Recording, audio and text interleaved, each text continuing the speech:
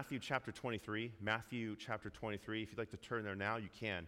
Matthew chapter 23.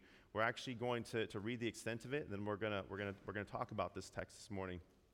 I want you to hear the word of God. Would you stand with me? It is something that is wonderful and beautiful, and a tradition that the church has done for many, many, many years. We do not always do it, but it is a wonderful thing to stand in the hearing of the word of God read. You know, this is long. It's the whole chapter of 23. But let me encourage your heart in this, that it is the word of God. And so if you hear anything today, hear the word of God. Then Jesus said to the crowds and to his disciples, the scribes and the Pharisees, sit on the Moses seat, so practice and observe what they tell you, but not what they do.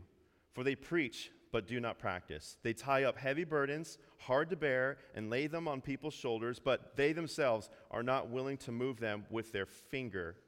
They do all their deeds to be seen by others, for they make their phylacteries broad and their fringes long. And they love the place of honor at feasts and the best seat in the synagogues and the greetings in the marketplace and being called rabbi by others. But you are not to be called rabbi, for you have one teacher, and you are all brothers. And call no one your father on earth, for you have one Father who is in heaven. Neither be called instructors, for you have one instructor, the Christ. The greatest among you shall be your servant. Whoever exalts himself will be humbled, and whoever humbles himself will be exalted. But woe to the scribes and the Pharisees, hypocrites! For you shut the kingdom of heaven in people's faces, for you neither enter yourselves nor allow those who would enter to go in. Woe to you, scribes and Pharisees, hypocrites! For you travel across the sea and land to make a single proselyte. And when he becomes a proselyte, you make him twice as much a child of hell as yourself. Woe to you, blind guides, who say, if anyone swears by the temple, it is nothing. But if anyone swears by the gold of the temple, he is bound by his oath. You blind fools! For which is greater, the gold or the temple that has made the gold sacred? And you say, if anyone swears by the altar, it is nothing. But if anyone swears by the gift that is on the altar, he is bound by the oath. You blind men. For which is greater, the gift or the altar that makes the gift sacred? So whoever swears by the altar swears by it and by everything on it.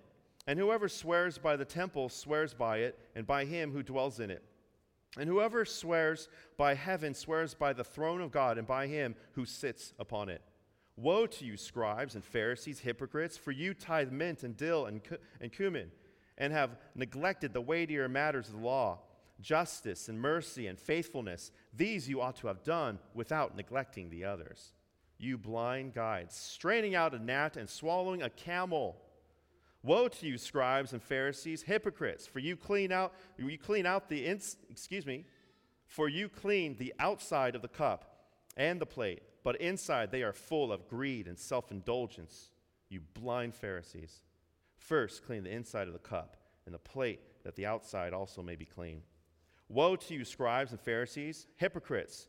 For you are like whitewashed tombs, which outwardly appear beautiful, but within are full of dead people's bones and all uncleanness. So you also outwardly appear righteous to others, but within you are full of hypocrisy and lawlessness. Woe to you, scribes and Pharisees, hypocrites! For you build the tombs of the prophets and decorate the monuments of the righteous, saying, if we had lived in the days of our fathers, we would not have taken part with them in the shedding the blood of the prophets. Thus you witness against yourselves that you are the sons of those who murdered the prophets.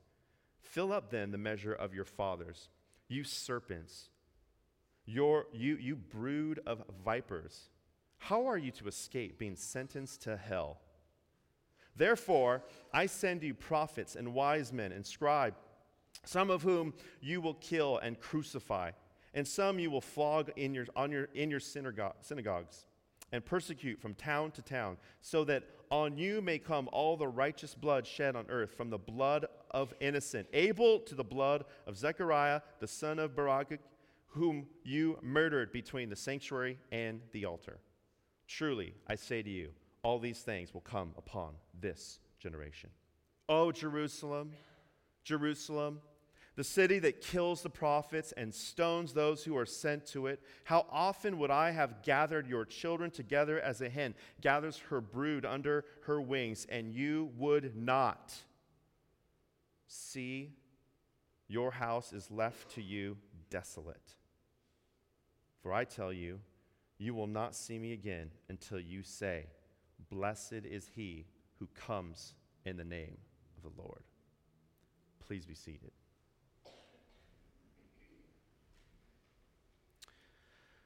We see 3 or 4 massive movements within this text. And this morning what I'm going to do is I'm going to walk through some of these things. We're going to talk about them, and we're going to be practical as well, and I want to be as simple as possible. 3 massive movements in this text. One is the addressing of the not practicing what they say. Well, practice what they say, but not doing what they do. The second movement is this whole issue of the woe to the scribes and the Pharisees. The third movement is a movement of judgment of what's to come and what could come. And the last is Jesus weeping over these people. You see, on one hand, you need to recognize that these people are being spoken about in a very harsh way. That's true. And there's something in us that just wants to say, yeah, Jesus, go get them, because I'm nothing like them. And on the other hand, I think what we need to see is the compassion of Jesus, who looks at them and weeps over the city. And there's a lot of things to say about all of this. On one hand, we need to be careful not to be arrogant and prideful, because at the heart of the matter, what Jesus is really getting at is this massive issue of pride, of arrogance, and calling the people of God to something higher, which is that of being a servant. That is what Jesus is getting at. That is what the point of the passage is. Of don't be like this. You see, what Jesus does is he engages the crowd, and he engages his followers. Let's listen to what it says, right? Right in the beginning of verse 23, or chapter 23, verse 1. Then Jesus said to the crowds and to the disciples. You see, Jesus is going to call them to his discipleship, and he's going to say something about the religious people in his setting. He's going to point out the error that they are in, and they are going to get a severe warning. But this is for the disciples that are there present, and it's for us disciples as well who are present here to be warned, to be cautious, to be careful about the evils of pride.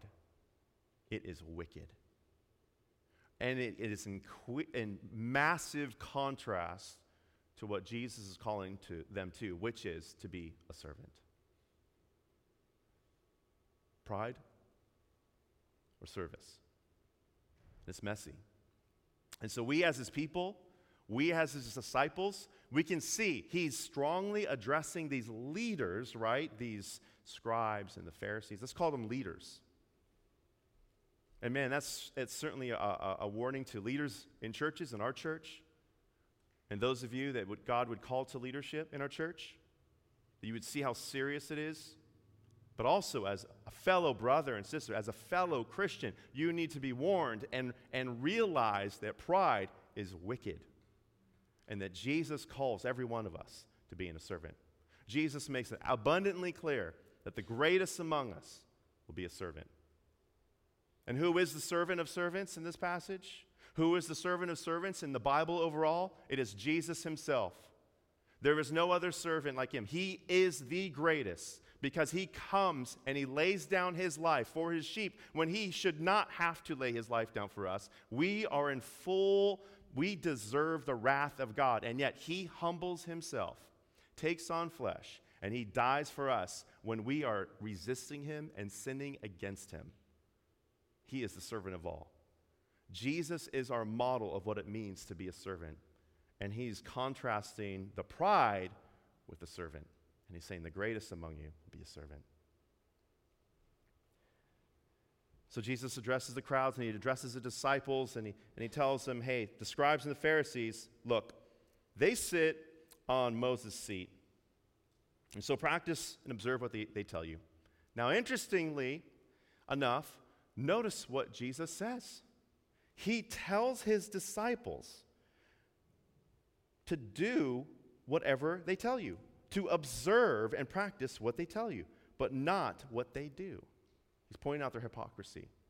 Now, what is this whole Moses seat thing? When you read that, it's a little odd at first.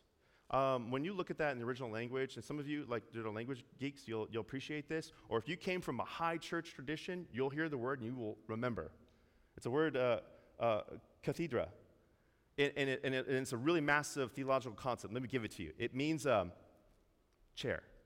Okay, and so that being said, when Jesus says this, well, when you look at different traditions, and let's say maybe you've been to a cathedral, like the big church building. Let's call it a big church building, and it houses a chair.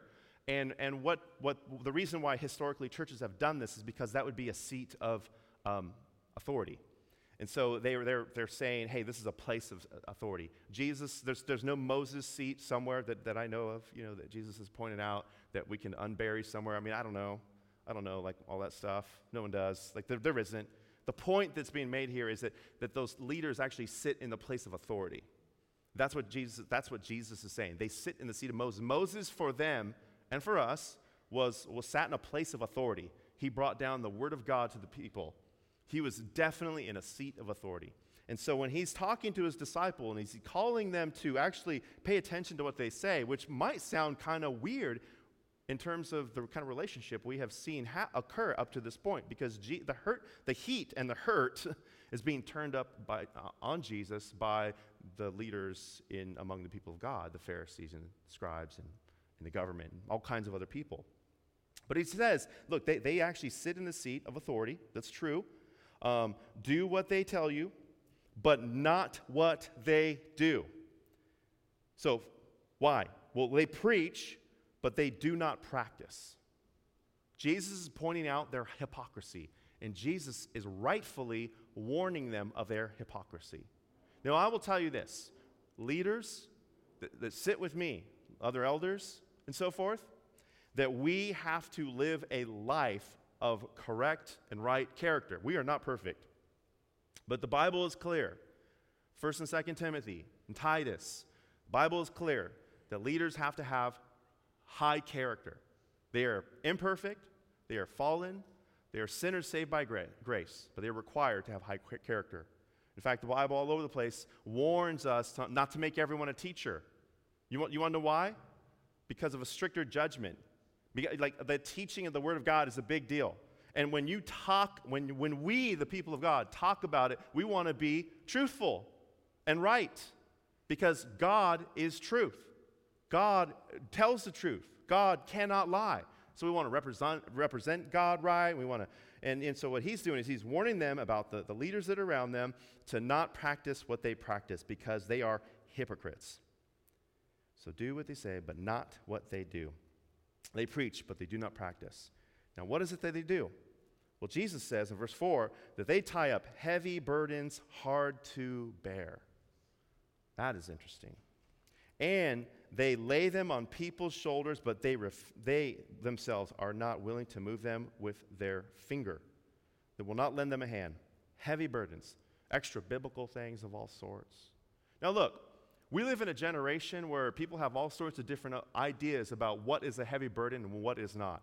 If the eldership comes to you and says, hey, stop having extramarital affairs, it is not a heavy burden that we are burdening you with. We are telling you the Word of God is very clear on this matter. You are not to fornicate. Fornicators will not inherit the kingdom of God. By the way, neither will slanderers and all kinds. There's a whole list. Prideful, just like sinners, which we all are. But here's the thing. We live in a world where we have a lot of different opinions about that. But you need to know that, practically speaking, that the eldership in our church there at times we will do different things to address the people of God and each other. And that means that we will address you. And there are some things that we will come at you softer with and say, hey, we'd really recommend this. Man, but if you're in blatant sin, we're going to come strongly. The Bible makes it very clear to us that we are to rebuke. That is a strong word for correcting someone. Do you want to know why we do that? Because of love. God tells us to. It would be unloving for us not to do that. Like when someone is running toward the edge of the Grand Canyon, and they're 5 years old, do you like admonish them, hey, be careful? Or do you yell and say, stop, and run at them?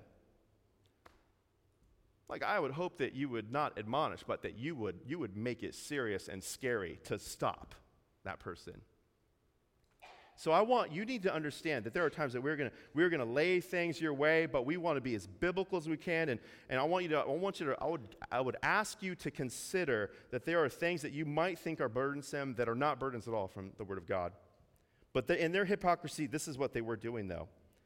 So not only are they practicing things that they should not practice, they lay heavy burdens on these people, but they also, in verse 5, they do all their deeds to be seen by others. For they make their phylacteries broad and their fringes long, and they love the place of honor at the feasts and the best seats in the synagogues and greetings in the marketplace and being called rabbi by others. But, let's stop there. We'll come back to verse 8. But, you see this and you might have a question of what are these phylacteries and what are these fringes? I haven't seen that in the Bible before. It's a really weird word. You will notice the tassels that I have hanging from my clothing. It's not something we do. But they are doing this from the Old Testament. We could point you to Scripture where the people of God were called on to do certain things to remember what God had done. Hey, look, here's the thing. We're physical creatures. God gives us things to remember His faithfulness. For example, communion. For example, baptism. Like, we're made for a physical world. And so those phylacteries, what they are, am I saying it right? Those phylacteries are basically devices that they would put in the front, between their eyes. And they'd put the Word of God in there. Do you want to know why? So they would remember what God says.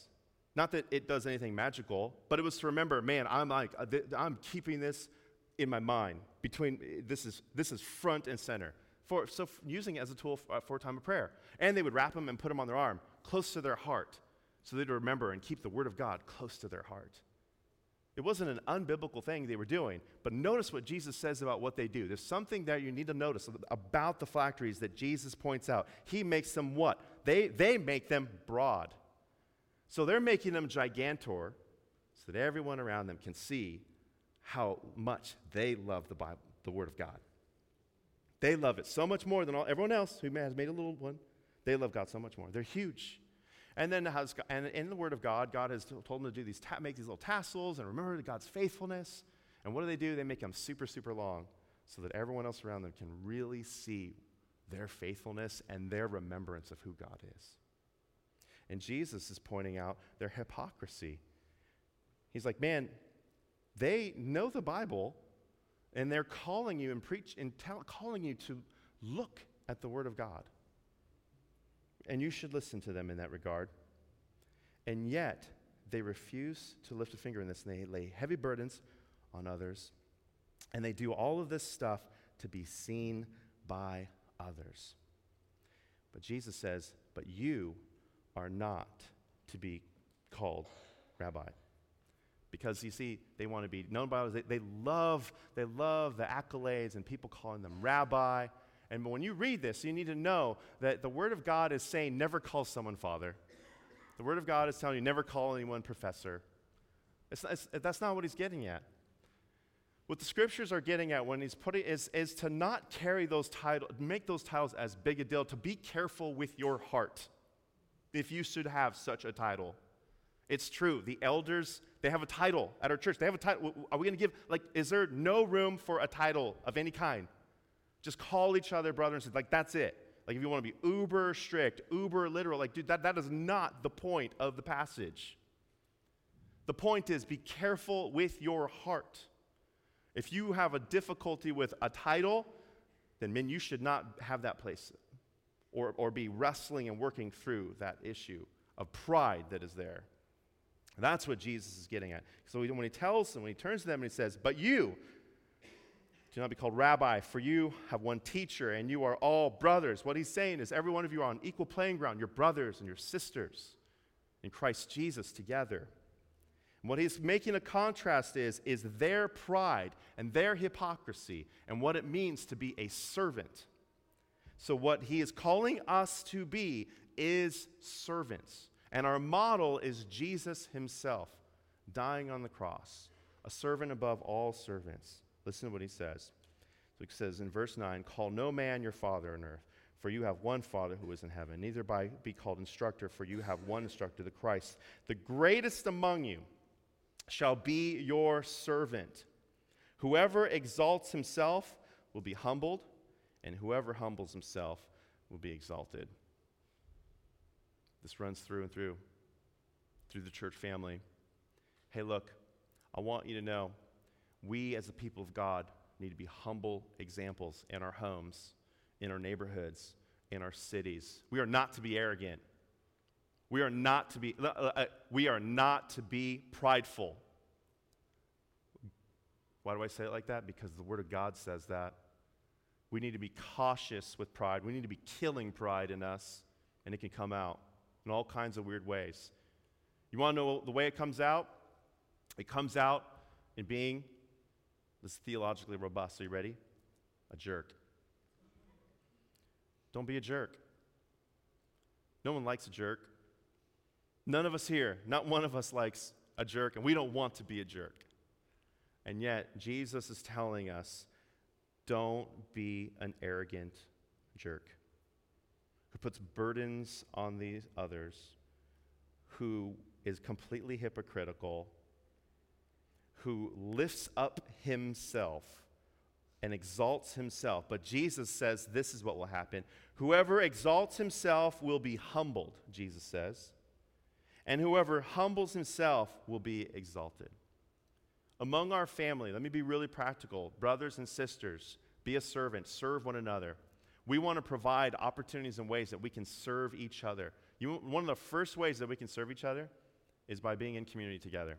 Hey, look, schedules are crazy. Life is crazy. There's stages of life where that makes it very difficult to be together, to be in community together. And maybe for some reason in your mind, you might even feel a little artificial. Like, hey, look, I'll go to small group, and it can feel really weird. And it's because you want to know why? You don't know each other that well. Like, it's completely normal to feel weird in a group we just don't know. And there's this other word, you just don't trust each other. And none of that's earned yet. And it just takes time. It just takes time, but you need to remember this, that you are, by the word of God, Jesus himself says that you are brothers and sisters. This is what Jesus says, contrasting the prideful, arrogant leaders of the day with the humility of Jesus. So therefore, do not be a jerk, do not be mean-spirited, do not be unkind, therefore love each other. If you seek to be a servant, if we seek to serve, we will serve each other, we will serve our neighbors, we will serve our household, we will serve our neighborhood, and people will hear the gospel. You know, the word of God is faithful. No matter how broken we do it, God is faithful. But yet he uses means. He uses the people of God. If we are healthy and on our way to being healthy and not prideful, but being humble people, God will bless. God calls us to be faithful. Now, that can look a lot of different ways. You know, that doesn't mean like a bunch of numbers of people necessarily, because we're not sovereign. We're not little sovereigns. God is sovereign over the city. God saves who he pleases. But what we need to do is be faithful to say, look, I want to be a servant, Lord. I want to yield myself to you. I want to obey you. I want to trust you. I want to share the gospel. I want to love people the way you call me to be. Forgive me when I've been like a Pharisee. Forgive me when I have thought, man, I'm so glad, Lord, that I'm nothing like those scribes in that day.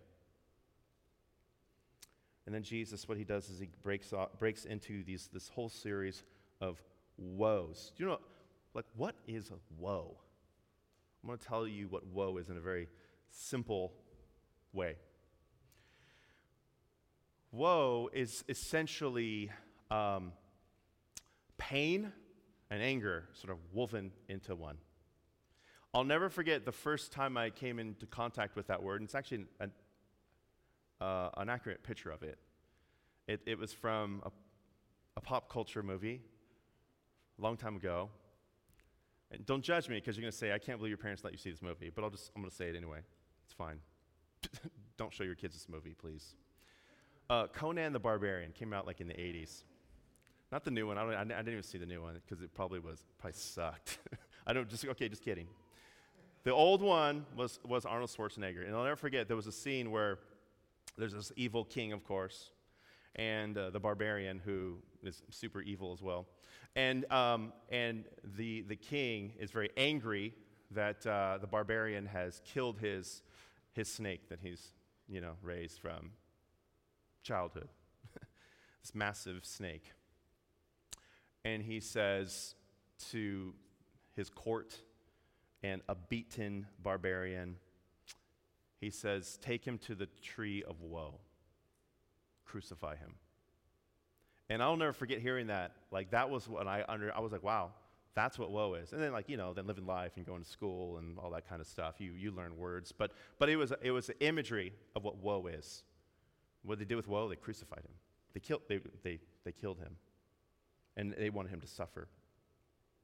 Jesus calls this woe, this pain, this anger toward the religious leaders of his day because of how wicked this hypocrisy is. Because it's so damaging. Now, I want you to hear how damaging this prideful hypocrisy is in contrast to the servanthood that we are called to as the people of God. I'm going to go through them. You're not going to remember all of them, but it's going to open up ideas in your mind of where we might, or you personally, could be falling short. So listen to this. His first woe goes like this. But woe to you, scribes and Pharisees, hypocrites, for you shut the kingdom of heaven in the people's faces, for you neither enter yourselves nor allow those who would enter to go in. That is interesting. What does that mean, that you don't enter the kingdom of God? Here is a people that is completely rejecting the Christ and telling others to reject him. That's what they're doing over and over again. They are fighting him. They're slandering him. They don't believe him. They're rejecting Jesus. And he says, you don't enter the kingdom as you ought to, and you don't allow others to enter. Now, there's a whole list of cults in our society, religions of our society. By the way, when people slander God, when they slander Jesus, and they try to get others not to believe in him, they are not entering the kingdom, and they are denying those who might be interested in the kingdom. And that's what Jesus is saying that they were doing. He goes on to the next one. Woe to you, scribes and Pharisees, hypocrites, for you travel across the sea. In other words, you will do radical measures to go make one conversion, and you go across the sea to make a single proselyte. And when he becomes a proselyte, you make him twice as much a child of hell as yourself. Now, that is absolutely terrifying. Ponder that. Ask yourself, number one, how long have you been a Christian? Number two, how are other disciples learning how to be a disciple of Jesus by watching you? Are they more like Jesus, or are they more like a child of wrath? As it unfolds, you will see a greater picture of where this lostness goes, but it is so massively important that I don't want to raise up the kind of disciples that are jerks, that don't love Jesus, that don't love their neighbor. I personally want to keep growing, and I know that you do too. But we have to ask ourselves, what is coming out of those that watch and hang out with us and have coffee with us and learn from us? It's your children. It's your friends. It's our friends at work, considering Christianity, watching, engaging us, and thinking this is the picture of what it means to follow Jesus. You got to ask yourself, would they want it based on what they see from us? Next woe. Woe to you, blind guides, who say, if anyone swears by the temple, it is nothing. But if anyone swears by the gold of the temple, he is bound by his oath. Now, why is that weird? Because it is weird. You blind fools is what Jesus says. As they're working through their rationale to making oaths with other people, you kind of can envision it something like this. They're at the temple, they're making oaths, they're doing deals. They're saying, you know what, if you're really going to give me that property, make the oath on the sacrifice, on what you have given.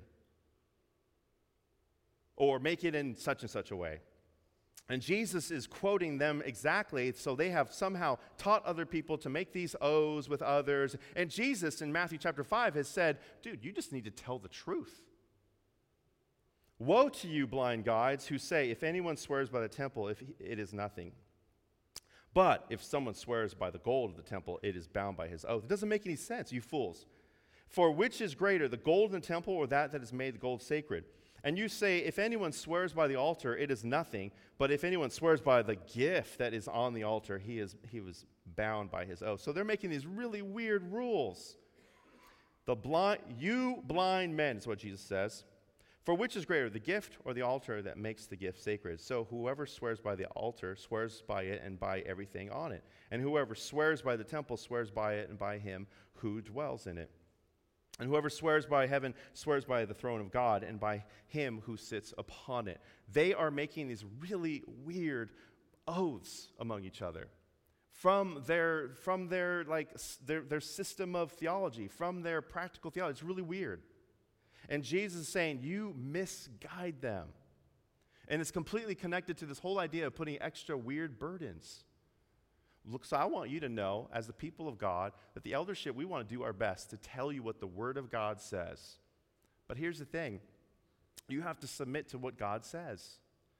We don't want you to follow like the rationale and of this world. I mean, think of Ephesians chapter 4. Because, at Branches, we say, hey, we want you to know, grow, and go. We want you to know. How do you know God? You know him because he first knew you and loves you. Therefore, hear the word of God, preached, read, be among him. Don't neglect the gathering of the saints of God. We want you to be gathered in community. And if you're knowing God and you're in community and you're maturing, in Ephesians chapter 4, you will not be tossed around by every wave of doctrine. We want to see you raised up so that you will not be tossed around by every weird thing that comes your way. Just this week, I had Jehovah's Witness at my door, not on Saturday, but during the week. Man, talking to me about all kinds of weird stuff. And then I started talking to them about stuff they probably thought was super weird, about the gospel. I'm trying to go through that. But look, we don't want you to be fooled by that. We want you to know when it's a time to say, dude, I don't believe what they say. That is the weirdest thing I've ever heard. But he's calling them blind guides. The next woe is this. Woe to you, scribes and Pharisees, hypocrites, for you tithe mint and dill and cumin, and have neglected the weightier matters of the law, justice and mercy and faithfulness. These you ought to have done without neglecting the others, you blind guides, straining out a gnat and swallowing a camel. Look, notice what he is saying. He's saying, you should tithe, is what he's saying to them. But what they are doing is they are tithing off of their smallest things that they have, these herbs. They're making a really big deal out of bringing in these herbs and these carrots or whatever else they have. The smallest thing they will do. And Jesus, he gives us this imagery of this like weird, funny thing. The biggest animal in their world would have been a camel. And he's like, look, you want to strain out the water so that you don't swallow a gnat, and yet you swallow a camel, is what Jesus says. You should have done all these things, but you have made a big deal out of small things, and you have neglected the weightier matters of the Bible, justice and mercy and faithfulness. Hey, one of the great temptations we have as the disciples of Jesus, as we grow and read the Bible and read doctrine and read systematic and read biblical theology and read a bunch of books and grow and mature and listen to all kinds of podcasts and listen to all kinds of world-class speakers, is that we can get really stuck on the minutia of things and neglect the weightier things of the Word of God. Did you know that? And if that is you, I want to caution you and challenge you to be careful. Do we need to be precise and right? Yes, we do. But we can get so lost in the details that we forget to be faithful. We just care about every detail of theology, and yet our life is just a muck. We care about every system, every minutia of heretical thing that we can face, and our relationships are a disaster. Man, there is a disconnect between what we know of God and how that plays out in our life when that's not working out right. It is time to put the pause on some details and work through the life issues because it's not connecting. That's what that means, by the way. When our life is a train wreck, our relationships are a train wreck, when we can't get along with anyone, there is a disconnect between how we understand God and how we understand loving the people that God has made in his glorious image, by the way. So his accusation to them is you get lost in all the details. Yep, you should tithe. But you have wanted to be seen. You pulled those herbs and the cumin, and you had the little olive jar of whatever. I don't know. It just so that everyone can see how amazingly detailed you are, not missing a part, but you're completely hypocritical, Jesus says. Woe to you, scribes and Pharisees, hypocrites, for you clean out the inside of the cup and the plate, but inside they are full of greed and self-indulgence. Do you see that? Here is people that should care massively about the law of God, the word of God, and he is saying, look, you worry about the outside appearance, but man, the inside is wicked. You blind Pharisees. First clean the inside of the cup and the plate, that the outside also may be clean. Listen what he goes on to say. Woe to you, scribes and Pharisees, hypocrites, for you are like whitewashed tombs, which outwardly appear beautiful, but within are full of dead people's bones and all uncleanliness. So you also outwardly appear righteous to others, but within you are full of hypocrisy and lawlessness. If you've ever been to the East Coast, maybe some of you have grown up there, so it sounds like a weird thing to say. I realize there's people that maybe somebody in this room, they've grown up there. I did not grow. I grew up here, and so it was more of a visit to the East Coast. And one of the things that I really wanted to see was just D.C. and the Capitol, and seeing like Abraham Lincoln on the big chair, and George Washington's house, and all the monuments, and the Vietnam Memorial, on and on and on. Man, I've been to those things several times, and I enjoy them massively. When you go there, and you see Abraham Lincoln on the throne, it's beautiful, in my opinion. It's whitewashed, it's clean, it's kind of awe-inspiring. And here is Jesus telling them about how they honor, I'm just going to read it again. You are like whitewashed tombs, which outwardly appear beautiful, but within are full of dead people's bones. And you have to understand where these people are coming from. To have contact with the dead would have made you unclean, and therefore ceremonially unclean and unable to go to temple. And so where grave places were, they would try to mark them carefully so that you wouldn't accidentally come across the dead in some way. And so, because people wanted to be able to do their life without being disrupted. So they took care in that. And yet Jesus is telling them, look, you put all this care on the outside, but inwardly there's all this lawlessness. Verse 29, woe to you, scribes and Pharisees, hypocrites, for you build the tombs of the prophets and decorate the monuments of the righteous, saying, if we had lived in the days of our fathers, we would not have taken part with them in the shedding of blood of the prophets. Thus you witness against yourself that you are the sons of those who murdered the prophets. Fill up then the measure of your fathers, you serpents, you brood of vipers. How are you to escape being sentenced to hell? Look at how he ties up the end of this hypocrisy. Lord, we are nothing like them. If we lived in that day, just imagine what we would have been like. It is really humbling to consider that we wouldn't be so different from an era behind us. And it is arrogant to say otherwise. And man, I got to tell you, I've thought it. I thought, man, how could you not see that this is Jesus? I'm telling you, you know what we need? We need God to do an amazing work in our hearts to be able to see him, to be able to receive him. to believe him. And yet his accusation of them is that they hypocritically and arrogantly, not servant-like, but arrogantly think otherwise. How are you to escape being sentenced to hell, Jesus says to them. It's humbling and terrifying, but brothers and sisters, I want you to know this, that because of Christ Jesus on the cross and what he has done for you who believe in him, you are saved. If you are here today and you are not convinced that you believe him, I want to hold out the real warning that there is, the real warning of hell. But if you are in him, if you believe him, or perhaps you're on your way, you're working through stuff, you have questions, you know what? Work that out with us. Spend some time with us. Ask it, and there's no question too small and too big for God. We want to process with you. But you need to know the full weight of the warning that God's word tells us that there is a real hell to be had for those that do not trust in him and for those who hypocritically deny him. Jesus goes on to say this. Therefore I send you the prophets and wise men and scribes and whom you will kill. Notice that future idea.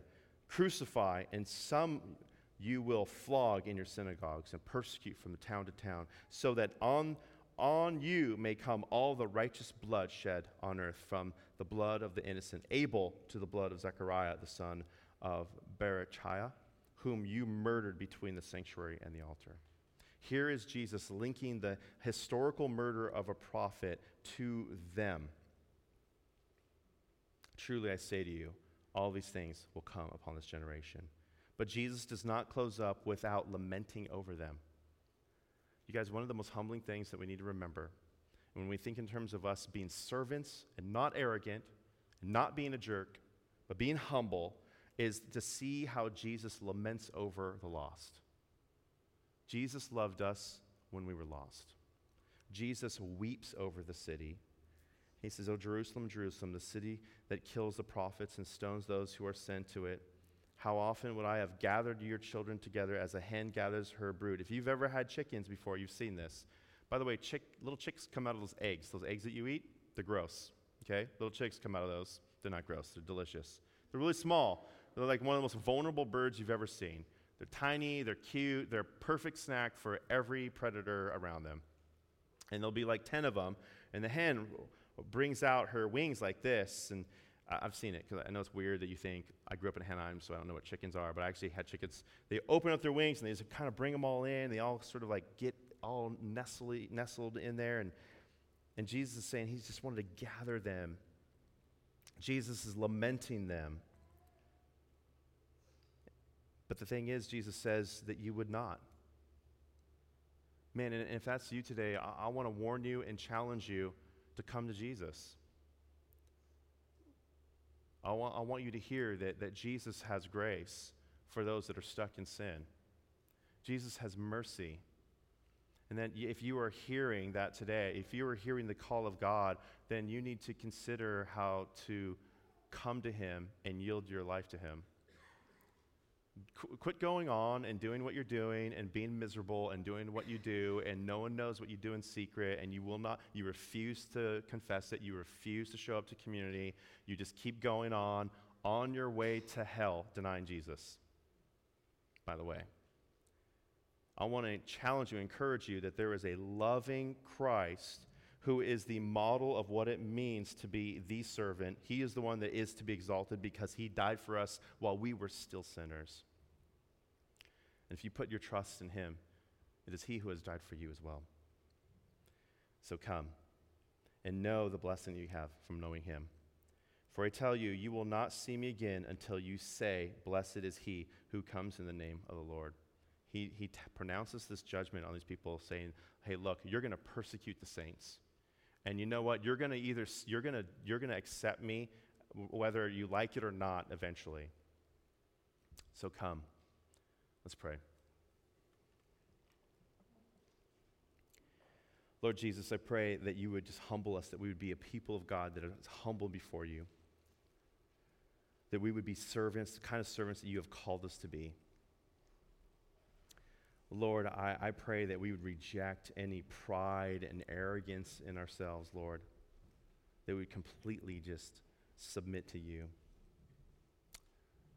Lord, we ask for your help. In Christ's name, amen.